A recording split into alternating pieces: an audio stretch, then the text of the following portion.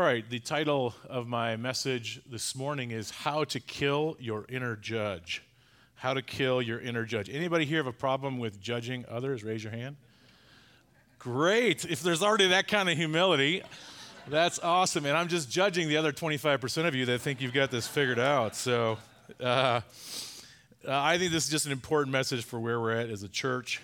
I think there were two significant changes in my Christian life that changed my whole perspective on the whole deal. One was understanding, I was trained in this basic concept that you were saved by grace, but you were sanctified by works. In other words, God gave you free salvation, but then you basically had to perform to get God to like you.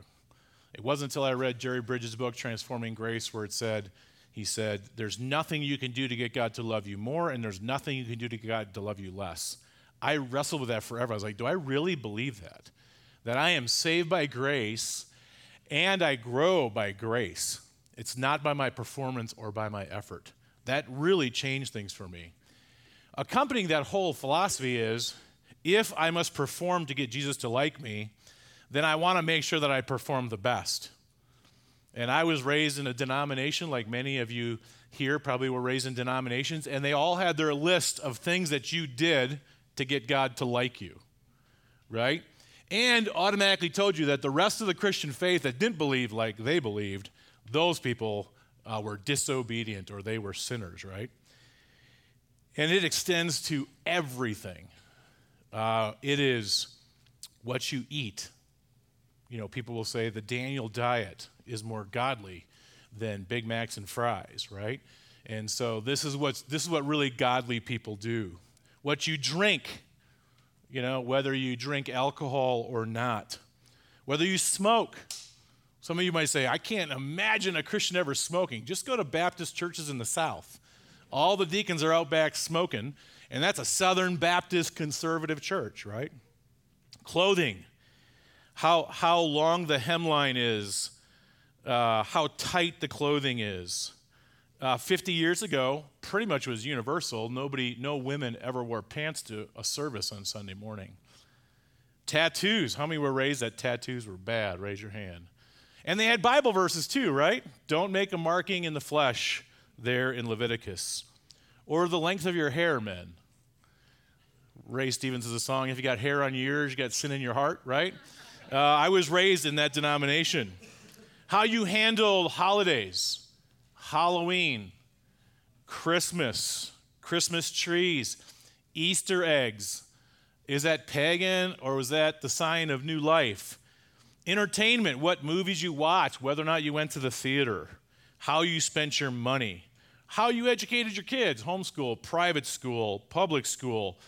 Then my wife and we had kids, and I realized there's this whole mommy war over demand feeding versus scheduled feeding, and if you demand fed your kid, you didn't really love them, and just divisions in the church. Like, it was like, are you part of that group of moms, or are you part of the other group?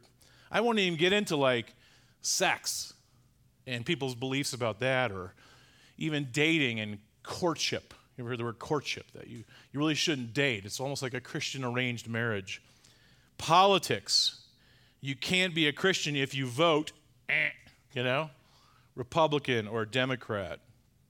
We've seen it recently explode with COVID, whether we gather online or in person. We've seen it even infiltrate churches with the George Floyd of the last 2 years. Do you back the blue or do Black Lives Matter? I have been raised and I have heard a lot of this stuff. I mean, I was on church music. I was sitting there thinking, as I'm watching the group saying, how much my denomination would think that what took place on this platform today was not pleasing to God. Because they taught us that music, first of all, you never held a mic. That was making love to the microphone. Don't think too much about it, okay? That really was what we were taught, right? And you had to stay on the note. You couldn't scoop or slide the note. You say, what the heck do you mean? I mean, it's like, amazing grace. But if you went, that's sin right there, right? See that little scoop? You laughed. That was literally taught, okay? We would never have this stuff here, right? That was heathen. In fact, when we first came to Plant Providence, I was 33 years old, and we had a youth event at Sonny Lawson Park on 24th in California. We had a rap artist come in, and I had to go report back to my home church to the entire deacon board why we had a rap artist at a youth group event, and they threatened to yank our $250 a month support over that. I sat on plane with Nazarenes who've been taught that you can only wear long sleeves, men and women. Or if you're part of the charismatics and Pentecostals, that if you're really a good Christian, you better speak in tongues or you really don't have it. Or if we go into theology, what you believe about election, is it unconditional election, is it conditional election, is it corporate election? Creation. If you don't believe in a 6-day literal creation, everything else is bad from there on. Or the end times. Are you pre-mill, post-mill, a-mill, pre-trib, no-trib, all that kind of stuff. Churches, denominations form around these issues. Women in leadership, what can women do and not do? Church government, are you elder-led, congregationally ruled? Are you anti-denomination, non-denomination? And then you just think of a culture. Here we have a church where we must have 20 different cultures represented today alone. How all cultures bring stuff to bear and enculturate their gospel. I remember when we rented from the Central Baptist Church, the second oldest African-American church in Denver. We rented from them, and I went to Pastor Simmons, and we were going to do a joint service. And I had attended several of his services, and I said, I think there's 2 things that would really help our families if they attended your church. One would be if you had a nursery, that would be great.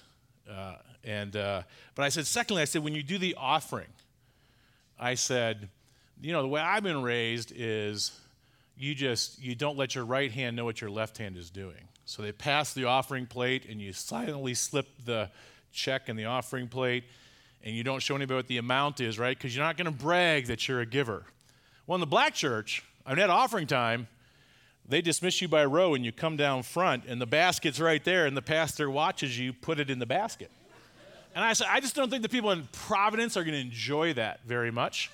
And I said, because the Bible says, don't let your right hand know what your left hand's doing, and I think that kind of violates that. He says, Jason. How did Jesus know that the widow was putting her 2 mites into that basket if he wasn't watching her?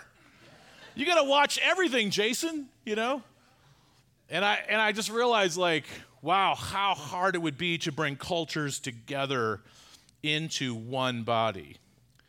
I give that just to say that what we're talking about is a 2,000-year-old passage of Scripture, and it applies today to churches. I would encourage you to make Romans 14 something you read regularly over the next month, because I can't even give you all the principles or answer all the questions that this chapter gives us, but it's really vital, I think, in the next season of the church that we grab onto it. Because the church at Rome, in this context, was made up of diverse people. Fundamentally, there were 2 main groups. There were the Jewish people who had grown up in the strict discipline of Judaism. They believed they should follow the Old Testament laws, all 613 of them. There was clean and unclean and ceremonial laws. But then you also had these Gentiles who had come from pagan backgrounds and religious festivals with drunkenness and immorality, the worshiping of idols. And so you had those 2 groups coming into the church together, and both of them were bringing their thoughts and beliefs about how their faith should be practiced there in the church. The Jews were saying, you Gentiles need to act like us, and there's parts of the Old Testament law that you need to obey just like we do. And there were Gentiles saying, I can't believe you guys are eating meat offered to idols because we went to those pagan festivals, and you should not be eating that meat that's being offered to idols. And it threatened unity. Unity is important to God. And as a church, I would say something I've come to believe a lot over the last 26 years of pastoring, more and more is there is such an importance to unity in the body over our preferences. So I want to give you this morning some principles to guide us in our walk with one another. And the first one is this: accept your brothers and sisters with diverse beliefs over doubtful issues. If you were to write anything down and say, Jesus, help that permeate my heart, it would be that statement right there. These are doubtful and disputable things. This is not talking about, in verse 1, when he's saying disputable matters, he's not talking about your doctrine of Jesus, your doctrine of the Bible, the doctrine of God. He's talking about doubtful things and disputable matters, many of which I mentioned here at the beginning of my message. There are several examples given in the passage. In verse 2, you'll see it's the idea of eating, especially eating meat, where it says this: one person's faith allows them to eat anything, but another whose faith is weak eats only vegetables. This is Josh Larson's favorite passage of Scripture right here, that I don't have to eat only vegetables, okay? So you also have celebrating certain days in verse 5. One person considers one day more sacred than another. There are entire denominations that gather on Saturday instead of Sunday because they think that's the right thing to do. And there are people who meet on Sunday that said those people are wrong who meet on Saturday. There are people who believe differently about different days. In verse 15, they talk again about what you eat. And in verse 21, it says it's better not to eat meat or drink wine or do anything else that will cause your brother or sister to fall. So it's also what you drink. So these are doubtful things. And we are to accept our brothers and sisters with diverse beliefs over doubtful issues. I like this quote: unless the church can find a clear warrant from Scripture for a particular teaching or practice, it may not speak, it should say, or act. Otherwise, it runs the risk of binding the conscience of believers and usurping the lordship of Christ. There are churches everywhere where the pastor will impose their personal beliefs on the congregation, and it's ministerial malpractice because it binds the conscience of the congregants. They will tell you who to vote for and judge everyone who doesn't believe like they do. We will never do that at Providence. We never will, okay? We are not going to enter into doubtful matters and make that the sine qua non of what it means to be a Providence person. So this is the doctrine of Christian liberty. We believe in the liberty of the believer to exercise their faith according to how the Spirit of God leads them. So accept your brothers and sisters, and here's some ways to help. You first of all have to understand the difference between the weak and the strong believer. And I had this confused for the first 30 years of my Christian life.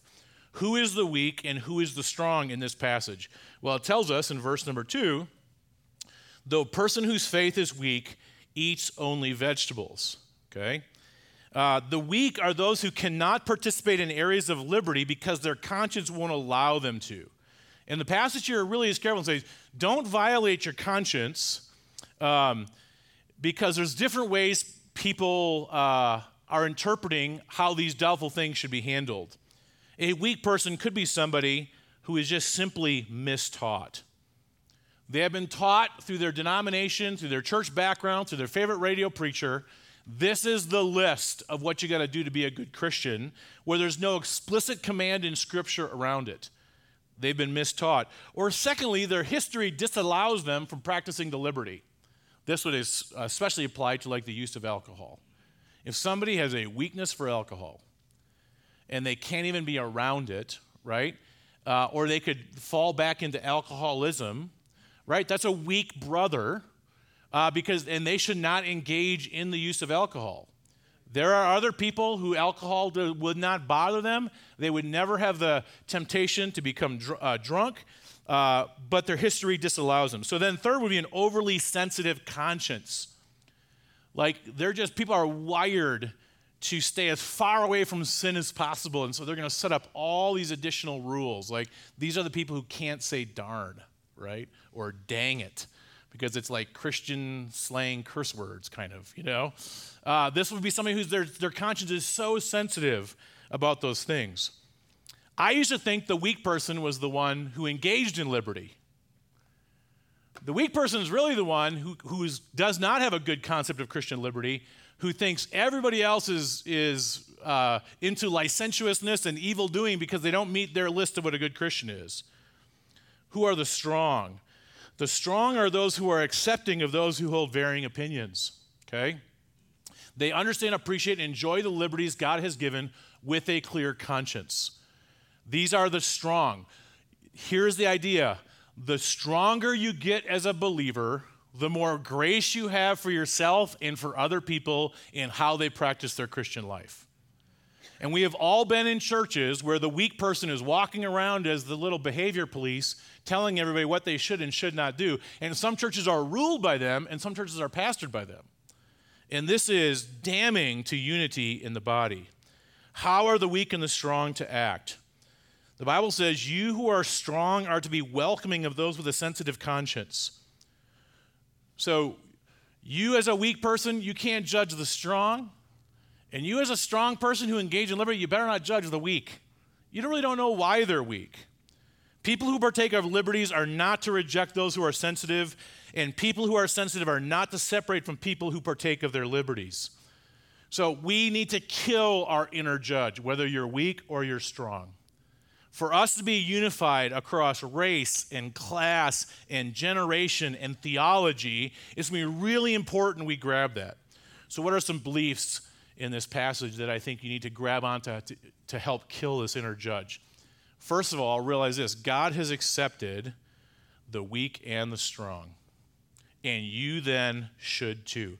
Verse 3 says, the one who eats everything must not treat with contempt the one who does not, and the one who does not eat everything must not judge the one who does, for God has accepted them.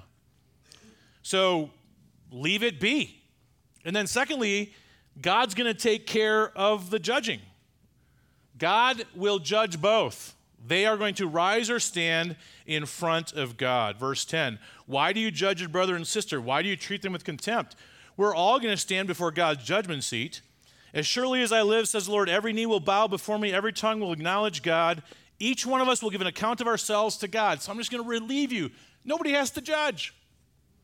You don't have to do that. You don't have to pick it up. You don't have to worry about that. You don't have to have that ministry of the Spirit to judge your fellow believers and brothers and sisters. Those are beliefs I think you need to anchor into your heart. And then secondly, there's some actions. Actions you can do. First of all, give your brother and sister the benefit of the doubt. Give them the benefit of the doubt. Verse 6 says, whoever regards one day as special does so to the Lord. Whoever eats meat does so to the Lord, for they give thanks to God, and whoever abstains does so to the Lord and gives thanks to God. If you have a Christmas tree and you do it to the Lord, God bless you. If you think Christmas trees are idolatrous and you don't want to do that in your living room, God bless you. You're doing it to the Lord. Like, hallelujah, right? But don't go around telling everybody whether they should have a Christmas tree or not. Or whether Easter eggs are pagan, and to do that is to honor the Greek god of whatever, right? I mean, I get articles every year from people that found something on the internet that says something we're doing is pagan, you know? This is the weaker brother trying to exercise power in the church. So give the benefit of the doubt, and then secondly, be fully convinced in your own mind. You actually have to get down and study what's right for you and what's wrong for you. You have to decide what's healthy for you and what's not healthy for you. And you ought to come down and say, there are some doubtful things that maybe for you are sin. And so you shouldn't engage in those things. But be convinced in your own mind and be gracious toward those who believe differently. Verse 5, be convinced, fully convinced in your mind. Let me jump a little bit into theology here. I want to encourage us to engage in what I would call theological humility, especially if you come from one stream of the Christian faith. So, for instance, you might have been taught that tattoos are wrong because Leviticus says don't mark the flesh. So you bring that verse to the pastor and say, nobody in this church ought to have tattoos, and I am the tattoo police, right? Well, I'm going to simply ask you, have you read the other 612 laws in the Old Testament that you should also obey, i.e. not wearing polyester, right? i.e. not eating any pork, right? And I can just walk through and completely dismantle that argument. You cannot cherry pick out of Old Testament law what you should do. What is that? That's theological ignorance, not understanding the development and theological flow of Scripture. If you actually want to come down to say, thus saith the Lord, then do your work. Do your theological work. And just to scare you off or to invite you into deeper study of theology, which I love to do, how do you go about a theological method? First of all, I would say you engage in historical theology. How has the church viewed this over the last 2,000 years? So before you come and launch your opinions, have you done your work? Do you have any tattoos in 300 AD? How was the Easter egg and Easter handled in ancient times? My son is transitioning to another stream of the Christian church called Orthodoxy. And I've been walking with on this journey because he has come to some deep convictions about the narrative of our faith and where he should be. And he told me one day, he said, Dad, I'm really considering becoming Orthodox, and I want to tell you that. I hope you're not disappointed. And I said, do you love God and love your neighbor? That's my concern. And he goes, I'm not straying from Christ at all, He goes, but I think I may want to be a monk. And I was like, what? No, what's that? I want grandbabies, I said, well, then we ought to go visit a monastery and see if this is where we're going to be spending our Christmases, So this January, we went down to a monastery for a couple days, and I started engaging with Orthodox Christians, which I've never done in my life. Never been to an Orthodox church service ever. And I realized that this stream of the Christian faith, which predates any of us in this room, they have different views of a lot of things. The use of icons. They venerate icons. Luther walked in at the Reformation and threw all the icons out of the church and said, we're starting from a clean slate. So I've always been anti-icon. There's no images in here that we reverence or pray to. The Orthodox Church is not that way. Their view of Mary is totally different than the evangelical view of Mary. And I was jolted by these conversations I was having with my son, and when they started coming at me about my beliefs, and I realized, wow, I've only been taught one stream along Mary. I've been told all that who Mary is not. They've spent thousands of years thinking about who Mary is. So I am probably not as dogmatic as I was 6 months ago on these issues. That's historical theology. Then you go into biblical theology. Biblical theology understands as a progression of theology from Genesis chapter 1 all the way through Revelation, and that Old Testament law, that's the Old Covenant, and the New Testament, that has the New Covenant. So what part of the Old Covenant pertains into the New Covenant, and how does that all work? This is why I can eat pork, because I have a good biblical theology. I'm not bound to the Old Testament law. This is why I can wear polyester with no conscience problems at all. Then you engage in systematic theology. Does my view of Scripture hold up across the whole breadth of Scripture? Is there really a systematic case to be made for the stand that I'm taking? And then there's apologetic theology. Have I read the people who disagree with my view, and I understand why I hold mine? I had one view of the Lord's table for the first 35 years. And then there's these little books that came out in seminary called the Four Views books. The question is the Lord's table just a memorial view? Or is there transubstantiation? Do the elements actually become the body and blood of Jesus? Or are you like Luther, who says it doesn't really become the body and blood of Jesus in the Eucharist, but there is a real presence of Jesus in the Eucharist? Does grace actually get administered to the taking of the elements, or is there no grace involved? Those are all different theological perspectives. And by the way, they all have Bible verses to back up why they believe that. So I sit back and go, you know what? I believe this view. I actually come down to a Lutheran view myself through that study that I did. But I'm not going to judge people who have necessarily other views of that. Also, then examine your personal history. Have enough theological humility to know that you were educated and brought up in a tradition that believed a certain way, and they may not have done you the justice of showing you the other views and done it from a standpoint where the people with other views will say, yep, he represented us correctly. Somebody said to me, the reason you go to seminary is because 80% of your theology is probably correct and 20% is probably really jacked up.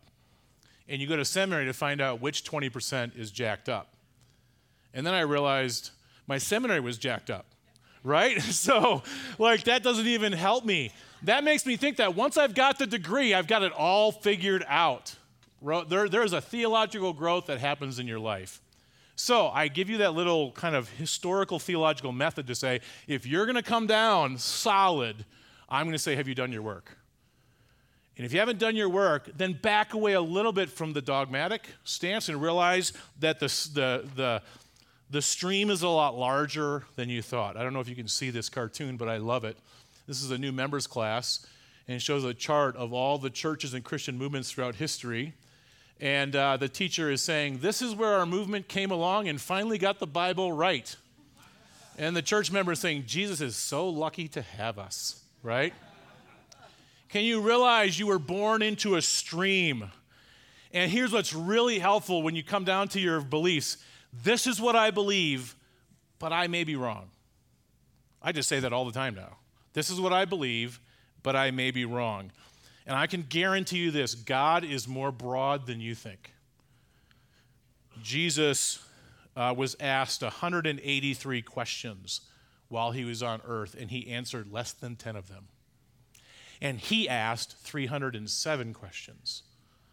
Right? So maybe the journey is not always coming down to the absolute position on everything, but really to try curiosity and really see what Jesus was driving at. So then, third is guard your conscience. Guard your conscience. You have to do the discipline to realize you don't want to violate your conscience or sear it, and you want to do that good work. And then stop passing judgment. You have enough stuff to worry about in your life without having to have the judging ministry of the church. Bonhoeffer said this, judging others makes us blind, whereas love is illuminating. By judging others, we blind ourselves to our own evil and to the grace which others are just as entitled to as we are. I like what Mother Teresa said, if you judge people, you have no time to love them. The moment you think another person in the church isn't upholding your list of rules and you view them with suspicion, you're probably not praying for them in the right way, right? You're praying they get converted to your view versus really loving them for where they're at. I have permission to share this, but I was riding in the car this week with my wife coming back from our community group, and I said, hey, I'm talking about liberty on Sunday, and I would like to bring up a personal example with you and I around the watching of R-rated movies, because we differ on that. And she says, yeah, no problem. You have my full permission. I said, great, thank you. I'm trying to show the difference of doubtful things on whether it's right or wrong to watch R-rated movies. And I think it's okay, and she doesn't think it's okay. And she paused a little bit, and she said, yeah, go ahead and preach it, but just so you know, I'm right. You know? And I was like, excuse me? And she's like, yeah, the Bible says there should be no wicked thing in front of your eyes, you know? And that's what I believe. And I was like, man, I can't wait to preach to you on Sunday. And then she didn't make it this morning, so I'm going to have to listen to it carefully, right? But due to her background and where she comes from, she draws a hard line at R-rated. And there's a lot of good reasons why she will not watch an R-rated movie. I like watching Liam Neeson take out jerks in full violence. I like that. Yeah, Rahil's with me, right? I can do that and not sin. I can actually celebrate that. That's a doubtful thing, folks. That's a doubtful thing. And so we can stop passing judgment on one another and accept one another. And then last, love by not creating a stumbling block. Verse 13 and 14 says, let's stop passing judgment on one another. Make up your mind not to put a stumbling block or obstacle in the way of a brother or sister. I am convinced, being fully persuaded in the Lord Jesus, that nothing is unclean in itself, but if anyone regards something as unclean, then for that person, that is unclean. You realize what he's saying there? Nothing is unclean, especially as it relates to eating and drinking. Nothing is unclean. But you have to then walk down that road, especially if you're a strong brother or sister. You have liberty to engage in a lot of things without violating your conscience or sinning. Then it says here, whatever you do, don't cause a stumbling block for your weak brother and sister. And by the way, there's two ways of viewing the stumbling block. The way I was raised is, if somebody in the church didn't like the fact that you were engaging in something, they would walk up and tell you, I'm offended by you doing that. They wanted you to stop. That's not what the verse is talking about. It is saying you engage in liberty and you actually cause that person to fall into sin themselves. Perfect example. And I think it applies to this congregation. Obviously, in this passage, I think one of the this passage convinced me that the church should be able to consume alcohol and not get drunk. And that's, Sherry's amen to me. And that's biblical, right? And by the way, both sides bring their proof texts out. When you look at the whole scope of Scripture, this passage convinced me we should not divide over the drinking of wine. It's a doubtful thing. Now, there are people in our congregation who have struggled with alcoholism, have been through treatment, right? And they can't even be around it. The smell of it, the look of it, or the environment of it.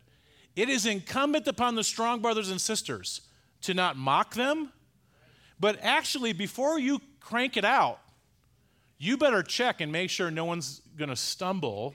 And if they're going to stumble and say, you know what, I can't be around it, then you put the beer away, right? That's the idea. You don't want to do anything to cause them to stumble. And where I hear a lot of strong people saying, boy, I wish those weak people would just get it together. I'm like, I haven't seen a lot of strong people exercise that kind of caution before they spread it out for people to not engage, okay? So be thoughtful, brothers and sisters, about the exercise of your liberty to not cause your brother or sister to fall into sin, violate their conscience, cause them to relapse. So, the strong are to forego the exercise of their liberty in the presence of the weak. Those with a clear conscience have to be careful to protect those with a sensitive conscience. Luther said a Christian person is the most free person of all and subject to none. But the Christian person is also the most dutiful servant of all and subject to everyone. Amen. Right? I want to make sure that whatever I do, I don't cause someone to fall into sin. I do not try to convince my wife to go with me to an R-rated movie. It would be wrong for me to do that. It would violate her conscience. And by the way, I love the fact that she holds the line in a certain place for her to be able to live her Christian life out the way she wants. So how do I close today with this? Verse 17, he wraps it up and says this: "For the kingdom of God is not a matter of eating and drinking, but of righteousness, peace, and joy in the Holy Spirit." This is the main thing. Righteousness, that Greek word means justice. What is the main thing? That we as a congregation are to do justice in our world and to be a peacemaker. He says in verse 19, "Make every effort to do what leads to peace and to mutual edification, and do not destroy the work of God for the sake of food." Weak brothers and sisters, do not destroy what God is trying to do in a congregation through your weak conscience. You are destroying the work of God by doing that. You are causing division. And then be a bringer of joy. You can't have judging and joy in the same congregation. So we ought to say, what are we doing to bring people together? Do not destroy the work of God. Why? He says, these are the people for whom Christ died. Christ went to the cross with an all-inclusive invitation for everybody to come and to be part of his family. And I want to say, I actually think this church, I think you are a strong church. I don't see a ton of this happening in our congregation. The test was COVID. Churches were ripped apart across this country and are still suffering because divisions were made around the use of masks or not the use of masks, or gathering online or in person, or whether or not you're going to take the vaccine or not. Literally, Christians divided families and churches over those issues. Those are all doubtful things. Those are all doubtful things. And if you divided over it, it's a sign you're a weak believer. Whether or not you use a vaccine has nothing to do with the kingdom of God. In fact, all I want to do is make sure that I'm loving my brothers and sisters all the way through that. And you know what? This church did not split or divide or have big debates about it. So I thank you for that. Why am I preaching this now? Because I think it's really important that we're at a crucial time in our church. We are looking for a new lead pastor. When you all filled out the surveys of who you wanted, the bad news is the survey came back and said you want Jesus Christ, okay? And last time I checked, he's not available, okay? So we're going to bring some candidates in here, and you're going to want to know if they hold your pet beliefs. It's going to be hard to take a congregation as diverse as us and agree upon one person. And you're going to have to go through this in your head and say, part of being part of a really diverse church is you put a lot of things down into the second and third tier, what's important to you. I mean, there was a song this morning that was sung in Swahili that I didn't know, but I worshiped in that song because it was so beautiful. And the tech team loved us by translating into English, so I could sit there and just listen to the sound, right? And say, this is a different way to worship, and I have grown to enjoy it. So I don't have to have every single song be my favorite. You can't have every single little pet belief about how things should be done and us have this new lead pastor have any shot in this church.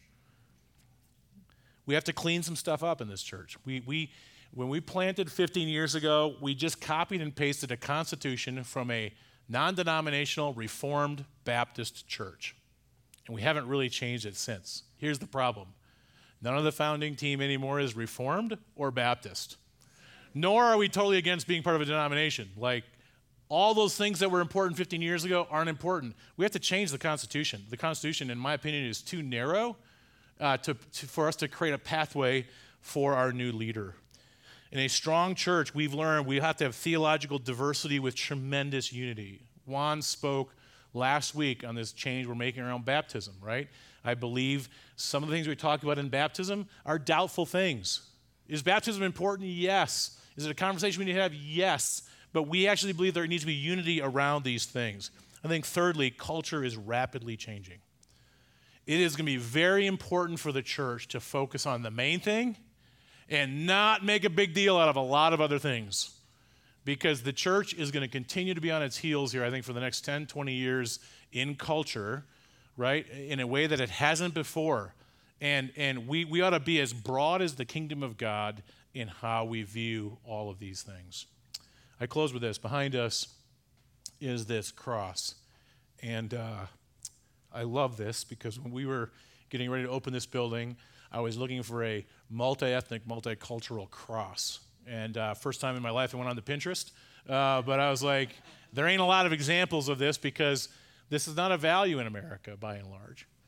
And I saw one that was made out of stone, and then the idea of fabric came when I saw this one image, and I went to Christy Lanzin, who I knew as a seamstress, and I said, hey, could we do this? And then the idea came, what if everybody brought a piece of cloth from their cultural background, and we made one piece, one unified piece with this value we call the relational weave? And Christy actually took that and took all the pieces of fabric and made one unified piece of fabric. And to me, it ought to be a testimony to us every time we walk in here and say, that's the big deal. And I'm not going to be any part of ripping the stitching between various parts of that tapestry. I actually want to be a part of being part of a team that marches forward doing justice, making peace, and creating joy within the congregation, because that is what Christ died for. Let's pray. Dear God in heaven, give us the grace to obey the text that has been laid in front of us.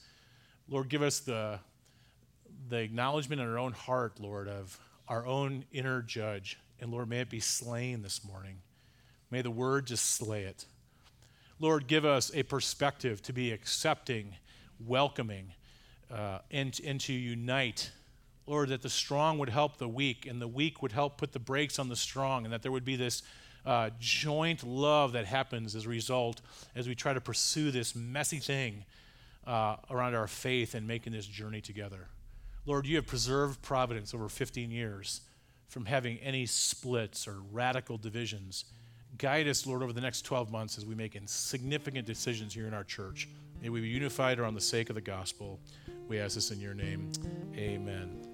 Let's stand together. We will sing a closing song. If you'd like prayer, the prayer team will be here and pray with you as the Lord lays anything on your heart.